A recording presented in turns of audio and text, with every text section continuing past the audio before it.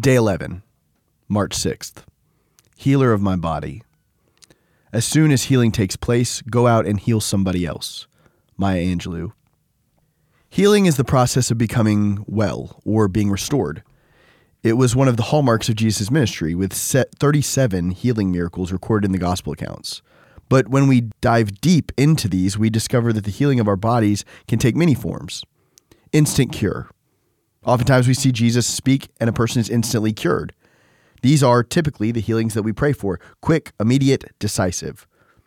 And miracles like this still happen in ways we can't really comprehend or control. They still occur.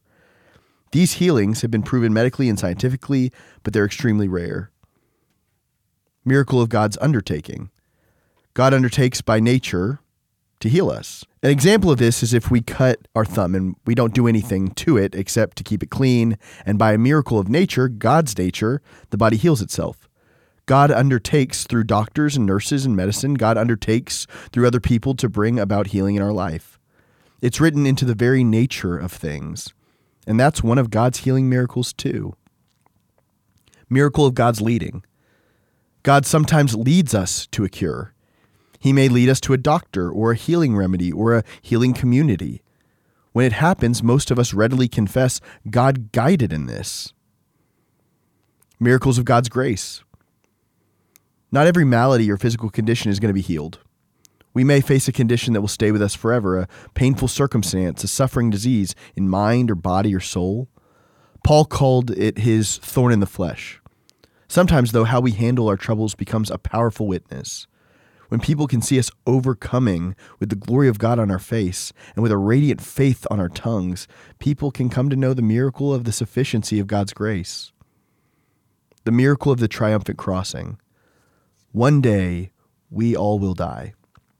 Yet death can be the passage from life to eternal life. If we know the miracle of a triumphant crossing, the ultimate healing miracle of God comes in the resurrection, because in the resurrection, we are born into a new kingdom. Our job is to continue to pray for healing and to comfort those going through the struggles of life, to always remind people that God is the one who heals. We need to stay focused on God's presence with us, in whatever form our healing may take. The hymn writer Adelaide A. Pollard shows us how to do that. They write, "Have thine own way, Lord, have thine own way.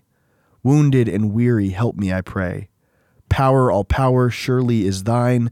Touch me and heal me, Savior divine."